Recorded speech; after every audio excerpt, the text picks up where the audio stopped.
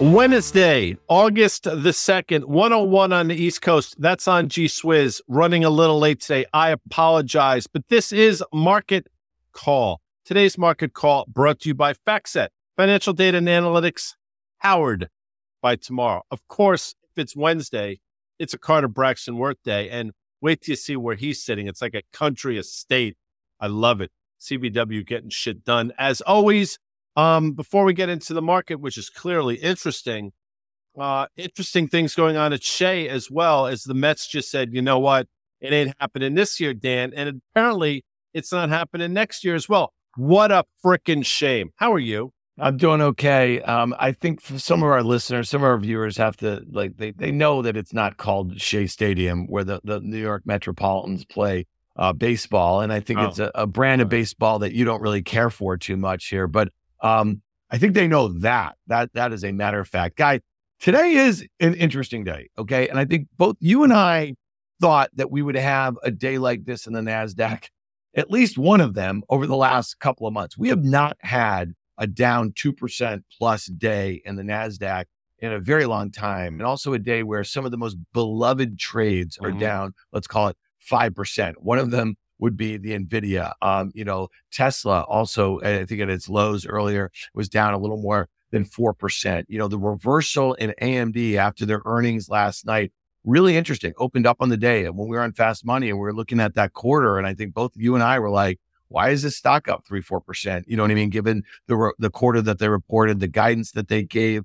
There was a lot of stuff that was embedded in the guidance, at least in the consensus for margins going forward relative to what they guided to in revenues. I just thought it was a really weird reaction. So with the stock down, a reversal of 10%, Guy, I mean, you got to take note of today. I mean, I think it's important. Without question. Might as well throw up. I mean, I'm sure we have it, but we'll get started with a quick throw up an AMD chart. Because as you mentioned, they report earnings last night. I think the stock probably closed around 118. It was actually up on the day.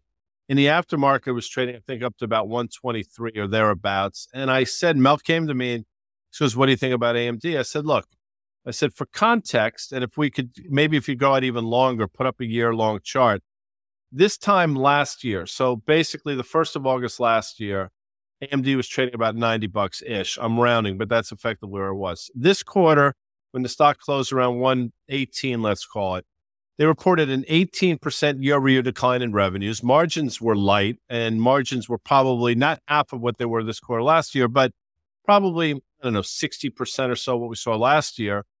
And I'm saying to myself, all right, I'm just putting the numbers out. I'm not making this up. You tell me what's going on here. And obviously the whole AI phenomenon, at least in the aftermarket, got everybody excited. I think now people are coming to their senses and say, this is a great company, but this wasn't necessarily a great quarter. And if you start to look at things, there is a slowdown there in their core businesses, maybe offset by, again, this whole AI phenomenon that everybody seems to be talking about. Yeah. Well, it's also interesting that last week, we were looking at Intel's earnings and guidance, and that stock, I think the day after, gapped up maybe 6.5% or something like that. It's since given, all of that back. So I think you have a scenario where, if you're playing would you rather with what's embedded, Guy, in NVIDIA, right, and the performance it's had since it last reported at the end of May and what investors are expecting versus, let's say, an Intel and an AMD, which, yes, there was something built into it. These stocks have both had big runs over the last couple of months, but doesn't trade anywhere near the valuation. Now, granted,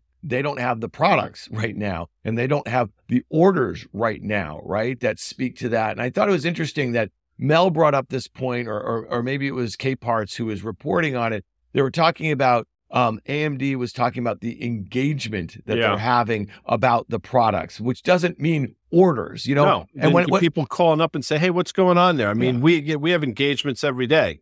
Yeah. But that doesn't necessarily equate to anything. But yes, you're right.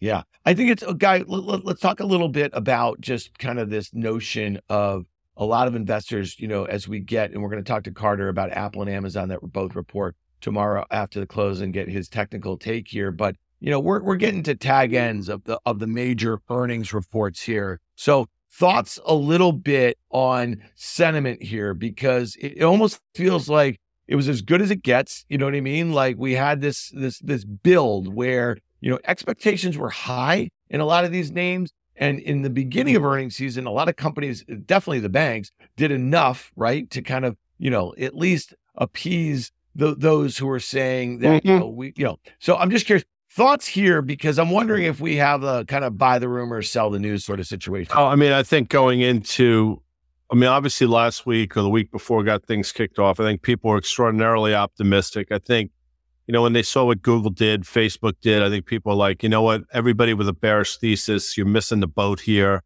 Things are fine. We're going to skate our way through this soft land, all the nonsense that you continue to hear. And that, listen, through the lens of the market, it made sense. But you know this, and I know it as well. It's incredible how quickly things change and how quickly sentiment can change. And today's one day. Again, I don't want to make a huge deal out of it, but seeing one of the bigger moves in the VIX we've seen in quite some time. So clearly there's a level of concern.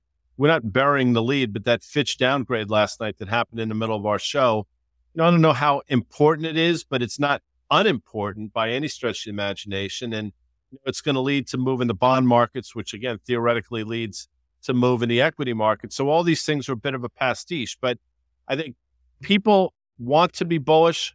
But I think you're going to see how quickly, if you get a couple days like this, how quickly that switch will get flipped.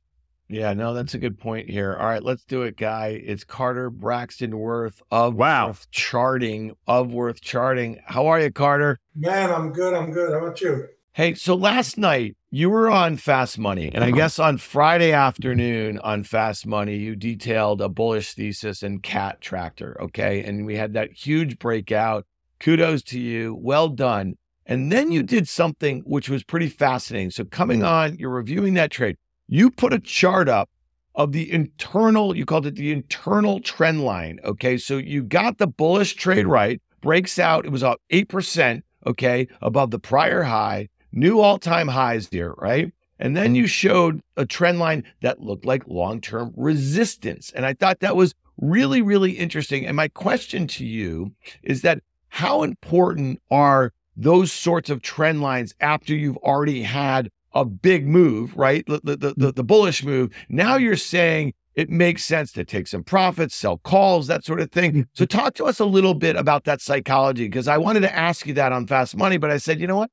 Let's save it for Market Call. Right. And it's esoteric and you need time to do it. So not necessarily the right venue last night, but look, it's such an aggressive re-rating of an important stock, obviously an important cyclical stock, an important machinery stock, and an important Dow stock, an American stock, that it's both bullish and something else at the very same time, right? To get a breakout like that right from a former high is a textbook technical setup and resolution. But at the same time, it didn't break out 2-3%, it broke out 8, 9, and now up even further, up 10. So, the thought for clients was, if you're long or if you don't have a position, to do something which is betting against volatility, which means typically after a very volatile moment, news related or not, volatility should abate and try to capture. Once we put out a strangle note, which is basically selling the 300s and selling the 260 puts going out to September. So if one can sort of hang tough for the next 6 weeks, think what this is trying to do.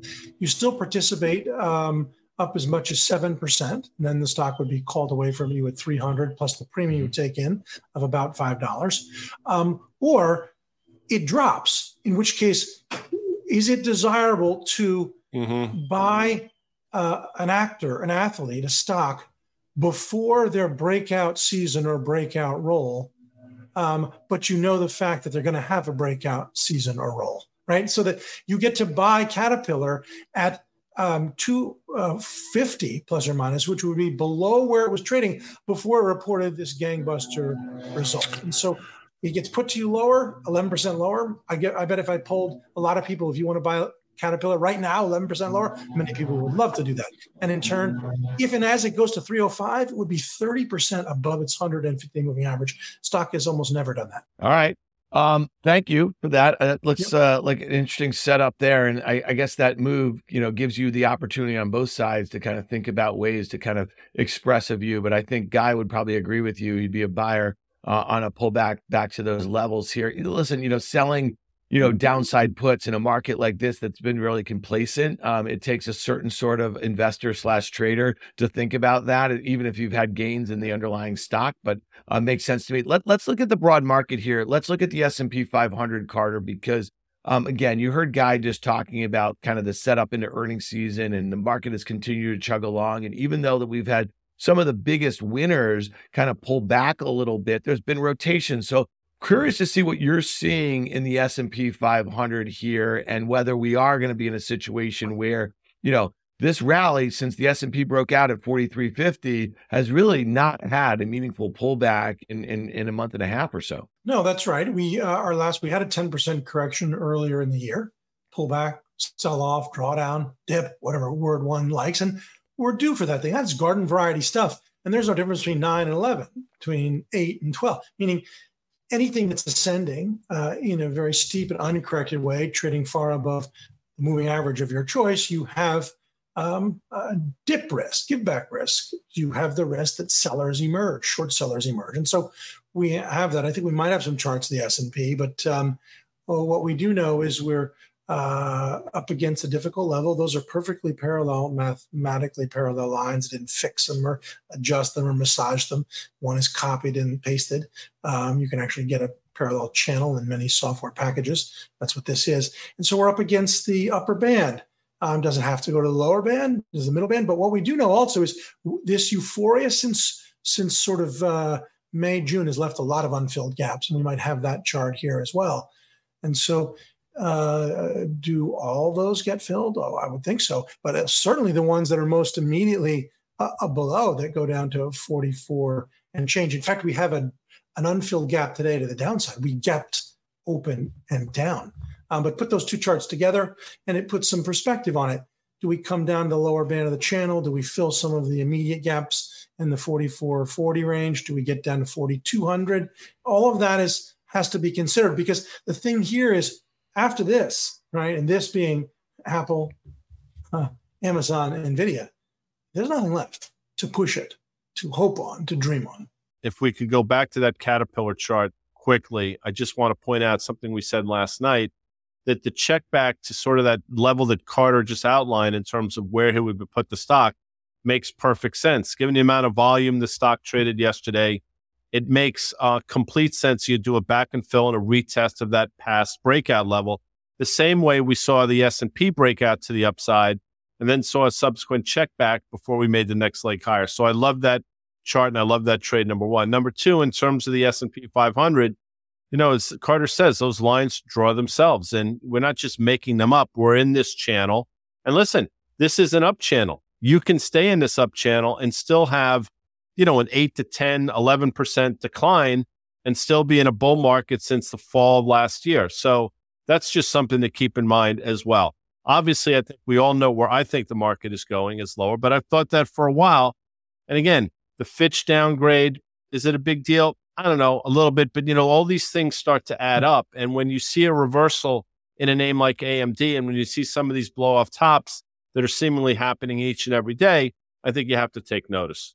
All right, let's talk about what's going to be the main event, at least as far as earnings are, or what's left of earnings here. Carter, Apple, you've had a very nice bullish call. It's really had this very uncorrected, very just methodical move higher to new all-time highs. It broke out above the highs from a year ago, and it's kept on going here. We look at the implied move in the options market for tomorrow's print. It's about 3.5% in either direction. This is a stock that is $3 trillion market cap. That's up 50% on the year. It's up more, right, from its 52-week lows. Talk to us about what you're seeing in the chart and how you're thinking about being positioned in this one. Well, I mean, look, I've been fading this as it goes higher and higher and higher, just being cautious or considering anything negative or suspect has just not worked, not been right. But, there's an expression, perfection exists, it does, but it doesn't last, right? You can have a perfect play in sports. You can have a perfect, a triple, quadruple gainer flip in the pool, or a perfect, performance solo, but you can't keep that up. And this is a perfect 45-degree angle. Again, it's incredible. And so We know that it's been on the trend, but we're starting to breach that trend line ever so slightly. The next chart has a red arrow on it. And now, of course, that's a judgment. You could say, well, Carter, it's going to be another green arrow. You don't know what the hell you're talking about. But my thinking is we've just pushed it as far as it can push. Everyone loves it. And interestingly, do they love it? The sell side has a price target that's right currently where the stock is trading. So Wall Street, for what that term means, meaning 2 or 3 dozen highly paid, highly educated securities analysts working for investment banks, have a price target that argues for Apple having no progress next 12 months. Here's the same chart going back even further. Let's draw some more lines. What we do know, and that there's a level of support at 180 plus minus. If we take away and look at the next one, and just to bring that in relief, could we drop down there? Sure. Look at this longer term chart. Same thing. That picks up the all-time highs. Do it again, longer term. And so that's perfectly normal. Quite often after exceeding a former high, you check back to it, which is you revisit it. And that would be, final chart, that would be a 7.73%. So I've written the words there in the report to clients. A garden variety dip, 7% is nothing. Correction, drop, decline, drawdown. Doesn't matter what word you like, what's your nomenclature preference. It would be normative. It would be garden variety. And it would be extraordinarily healthy. And that first point is the prior all-time high from, I think, December of 2021-ish or thereabouts. So that check back makes sense. And listen, moves of this magnitude happen over the course of minutes, if not hours, over the last year or so in bigger cap stocks. So you can absolutely see that. In terms of the fundamentals here, and we've talked about it, Apple's a great company. No question about it. It also has mid single digit EPS growth, mid to upper single digit revenue growth, decreasing margins over the last 3, if not 4 quarters, probably trading now close to 30 times next year's numbers. The services, I get it. They get a premium valuation for that, but how much? And unless they knock the cover off the ball, and with some of the tech stocks, some of the, if you listen to some of the semiconductor names, talking about some slowdowns, I'm hard pressed to believe that's going to happen. So I think this move is perfectly normal and makes a lot of sense to me. Yeah, and it's interesting that I think that the perceived safety of this, of the cash flows and the like here, but I go the other way. Some of the reports about this iPhone cycle and the kind of the iPhone 15 and the production of them and the reliance on production in China and demand in China. I don't know. I can't imagine that this guidance is going to be particularly great. So I'm in Carter's camp. A check back to that breakout level seems to make a lot of sense for me. All right, Amazon. This is one that I think is kind of interesting again, because, Guy, we have talked about how some of the consumer discretionary names in the market that traded a premium, one of them would be Starbucks, another one would be Disney, another one would be Nike. They all trade really poorly relative to the market, relative to their sectors. Now, we know that Amazon obviously has North American retail is a big part of what they do. We also know that their AWS, this is the higher margin business. And if you look at just Microsoft, Azure, and Google Cloud and the market share that they've been taking and the expectations for growth in AWS, it's going to be like low teens. After a year ago at this time, that was growing at like 40% or so. So Amazon's one that had a big run. They obviously are a company that is very involved in machine learning and a lot of what we are excited about, or at least the market participants are excited about as these generative AI models. I mean, listen, Amazon's going to be involved in all of this. And then you think about their ability to offer a lot of these services across AWS. This is going to be a secular theme for them. But right now, right here, Carter, what is your take into the print? Again, implied move about 7% in either direction tomorrow after the close. Curious your thoughts on Amazon and the setup into that report. Yeah, my hunch is to do the opposite of Apple, which is to actually make the bets on the long side. Let's look at the charts. This is, this is very subjective. I would say that we know the Apple uptrend is what it is, and we see the breaching today, and so a little less subjective. But let's draw some lines. And so, what do we know? We know that's a very well-formed bottom formation, recognized in the investment community, 200 years or more, head and shoulders top or bottom. It's what a reversal is. The next line that's important, of course, is the line that's been in effect since March. This is where all the strength in the market has been, where all those unfilled gaps are. If we combine the two, we have this setup. Now, let's put in some more lines just to see how precise this is. That uptrend is very precise. We're not down there. I think we could dip to it. That's nothing. That's 1-2%. But the question is, do we ultimately bounce off it? Look at this next one. This is the key, right? We're at a critical juncture, right? This is where you get, and your 7% implied move or whatever it is that you had said, I can't remember exact number, 7% plus, that would get you up and out above or down and below. And there are plenty of people who are betting both ways. My arrow is green, so we shall see. One thing to point out, if we look at some relative, and we might have that, and if not, that's fine too, is that Amazon's relative performance is dreadful, right? I mean, this is a ratio chart, and that's to the SPY, but it's turning, right? Ever so slightly. The 150-day moving average is starting to bottom. So I think you've got a bearish to bullish reversal on the relative strength line. And we've got other similar charts. There's a 2-year. That's going back. Sorry, now 5. Look at those bottoms, and then final iteration. Look at it's just Amazon has had such a wipeout relative to the market. And while it's always expensive, it doesn't. It's probably 150p. I get that, but that's irrelevant to can we maybe catch this for a pop? Absolute and relative. I think it's worth a stretch. You back out the moves from May of 2020 into May of 2022, and you can see it right there. That obviously, that significant move higher.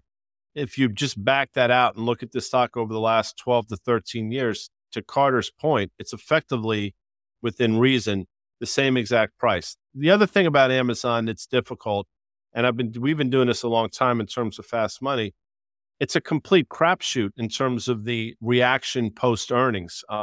We've seen good quarters get sold off. We've seen bad quarters been bought. We've seen margins surprise to the upside. We've seen them come out and say they're going to ramp up their costs and their spend, and the stock gets crushed. There's seemingly no rhyme or reason for what goes on here in Amazon. So I look at Carter's chart. I totally get it. He favors the upside. But I'll say this, and Doug Cass just texted me, and he's right. I was going to bring it up. With 10-year yields now today at one point north of 4.1%, they've backed off a tad. Interest rates are going to start to have an effect on the consumer without question. The consumer is going to run into a wall at some point. Apple will not be impervious to that. They sell expensive items, nor will Amazon, which is where everybody seems to want to buy things. So just keep that in mind. That does not mean it's going to happen this quarter, but it's just something to think about into the fall. Yeah, no, and it's funny. I kind of think that 2 names that have performed really well post results. One was Google, Alphabet, and the other was Meta. They seem to be in a place where they want to fill in those gaps, especially if we're going to have a broader move lower. So if Amazon, were to gap up on better than expected results in guidance, it would be one of those situations where, Carter, I suspect you'd be selling, do something, sell calls, do something there, because, I mean, it just seems like the sentiment is slightly shifting towards mega caps right now, away from them. Yes. And also, if we just maybe look at that last chart one more time, meaning Amazon's been a terrible performer, but its relative performance, where did it peak? It peaked at COVID, of course, because you can't drive a car and you can't go on a cruise and you can't get an airplane and you can't go to a movie, but you get to sit home and buy a whole hell lot of stuff. You can't even go to a store, right? Walmart, but you can sit home on Amazon and buy everything. So notice its relative peak was right there in the summer of 2020, and really the peak of COVID. And so the question is, 3 years later, having underperformed to this extent, is it worth a speculative bet? That's my hunch. Yeah. All right. Well, Carter Braxton-Worth, we appreciate you being with us here on the Market Call. You can find him at worthcharting.com. It's one of my first reads every day. Thanks, Carter, for being with us. Talk soon. Bye. Hey guys, so last kitchen he has, by the way, it's a nice kitchen. Last night on Fast Money, there was a lot of breaking news. There was some that was welcome. There was some that was unwelcome. The unwelcomed one was the Fitch downgrade of the U.S. credit rating. And at the time, we had a guest on who seemed well conditioned to talk about it. And we kind of poo-pooed it a little bit, right? I'm just curious because it seemed, and last night, our good friend Max Myers, who's the producer of Last Call, which comes on at 7:00 with Brian there, he texted me right after our show. He's like, wait, the futures are down. Is it on the Fitch thing? And, I wasn't actually paying that close attention. I would have been surprised by it. I'm just curious what your take is, because This morning, Axios, Fitch's odd downgrade logic, okay? And I think it was interesting. They weren't really talking about anything about the here and the now, right? And any impending risk. They were talking about some other fiscal risks and the like here over the next few years. Thoughts here, now that we've had a little time to think about it, was this the excuse for people to hit the sell button in the equity market? And then clearly was not helpful. I think that's part of it. Now, my question back is the move in bonds, was that somehow in front of this announcement, predicated on, in the wake of? So I think this bond move is equally important, and people will say, well, they're part and parcel. They go in hand with one another. And I totally get it. What Fitch has basically said are some of the concerns that we have been voicing for quite some time about debt levels, debt to GDP, the tapped out consumer, fiscal response, all the things that we've been bringing up, which the market, but till today at least, has been somewhat impervious to. So is it catching up today? I guess so. Question is, does this thing have legs? I think, quite frankly, that might have been the catalyst. So we'll see. Obviously, the VIX seems to think it. Some of the reversals we saw seem to think it. Some of the seasonality of August suggests it. And we'll see how this thing plays out. Commodities sort of back on their horse a little bit. I've said for a while, I think you're going to see a reacceleration in inflation in the back half of this year, which obviously doesn't help the Fed either. So there's just a lot of things to be concerned about that we've been concerned about. The market's taking notice today. All right, so here's a question from a viewer here, and it's a good one because it was kind of my final trade last night. It was my final trade last night. I talked about how it's been going against me. It's kind of hurting me, and I'm going to have to make a decision sooner or later. And this is the TLT, right? The ETF that tracks the 20-year U.S. Treasury, and so he's getting crushed here. This is MAH. In the TL, Diamond Hands. I haven't heard that one in a while, guys. So Diamond Hands means I don't even know what if that you're means. A meme stock trader, you just hold on. You have Diamond Hands. Or bail, what are you doing? So what I'm doing here is I'm swapping out when this ETF was below 97 or so. I was buying the September 15th expiration 97 calls. So I'm going to define my risk here to about 2.5% of the price of this ETF and play for a move back towards maybe that downtrend that was been in place since March or so. That would get me maybe to 102 or so. So that's how I'm trading it here. I mean, listen, if we're going to have the 10-year go back to, let's call it, above those prior highs, you're going to have this thing back in the low 90s again. So I'd rather define my risk in around 97 because I think my risk is, down 6 or 7 and maybe up 5. And that doesn't sound like a great risk reward, but if I get it right, defining my risk using options, I like that play better. And I want to be a bit contrarian here.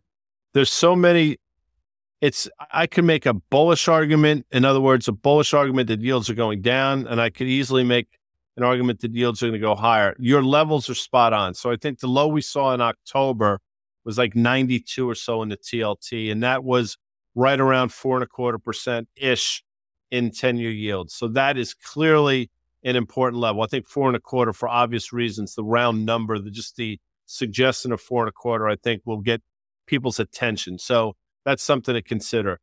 But I've thought that if the broader market were to sell off in a meaningful way, and 50 S&P handles is not a meaningful way, but if you were to see a sell-off that lasted a few days and got upwards of 7, 8, 9%, there'd be a flight to quality in the form of the bond market, which would make the TLT go higher and yields go lower. So I'm at a bit of a loss here. Today is the snapshot, 97 and change in the TLT. Your levels are correct.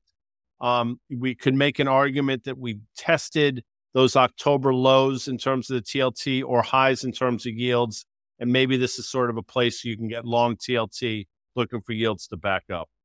Yeah, that's kind of my play. I mean, I think, it's funny. I mean, in you and I, we often agree on a bunch of stuff. Hopefully it's not a bit of an echo chamber here, but I think if you're right about inflationary readings, and if you're right about the economy slowing, and if Doug is right about the consumer being tapped, I'm hard pressed to think that yields in the 10-year go much higher. You know what I mean? Like that's kind of my trade. And so that's why I think at this point, it makes sense as an options trade. Vols looks pretty cheap. It looks like the chart's horrible. It's not something that, like you'd say, you want to buy. But if we make a spike bottom here today, and then we fill in that gap from yesterday, then we could be easily on our way back to 100. And at that point, I probably roll those calls up a little bit, take some of the gains off the table, and reduce my premium at risk. Guy, I just want to get your sense before we get out of here. What do you think has to happen? You just said something, if we were going to have a multiple day sell off in the S&P, and we haven't had that in a very long time. Does it have to come from, let's say, a day like today where NVIDIA is down 5%? And then does it have to come from some of these leaders where you're just going to take a bunch of this excess out? And then, it's important, those top 8 stocks, right, make up, 50% of the NASDAQ 100. The NASDAQ 100 right here, as I'm looking at it, is down 2%, but many of the big contributors down a lot more than that. So you're seeing some relative strength of the other 92, you know what I mean? Mm-hmm. So do we have to see these continue to take a lot of froth out and then some of the other ones come in? And I know that seems kind of obvious, but could that just happen on sentiment? Could it happen on just taking a couple turns of the valuation expansion, the multiple expansion that we've seen coming off the market? Is that what's going to happen? Yeah, I think that's perfectly logical. And more importantly, I think perfectly healthy for the market. Bulls don't want to hear. You're inclined to want things to go higher every day because that makes your life easier. The reality is it doesn't happen. So what you should want at a certain point are these back and fills, which we're starting to see in some of the names. Obviously, on the days it happen, it's not particularly pleasant, but it sort of resets everything. That's a healthy market. A market that goes up the way NVIDIA's gone up over the last 6 or so months is very healthy for your wallet and your account, but it's not particularly healthy for this construct of the market and market structure and some of the things we talk about, because that move will not continue unabated. And it typically happens in the blink of an eye. And we've seen it before. Go back, I think it was November of 18 or so, I might be off by a year, when NVIDIA went down, I think 25% or so on an earnings release in October-ish. So just something to consider. I know it's a different company now, but these things do happen, and maybe it comes in the form of a disappointment with Apple. Who knows? I mean, if that starts taking the wind out of the sails, or if yields continue to go higher, maybe the market will start to take notice in that regard as well, saying, wait a second, thought the economy was slowing down. Why are yields going higher? There's something amiss here. And then throw in something that Danny Moses has been talking about, and I don't want to get too wonky here, but Japan's got a problem. And I think part of the rally last Friday was built upon a less hawkish than anticipated Bank of Japan, but that doesn't mean that they're out of the woods. And they've tried to do these yield curve controls successful to a point. Now that genie seems to be coming out of the bag. And if things start to get out of control there, that could lead to a similar type of thing that we saw in August of 2015 with the yuan deval. So there are a lot of things out there to be concerned about. All these things have been in place.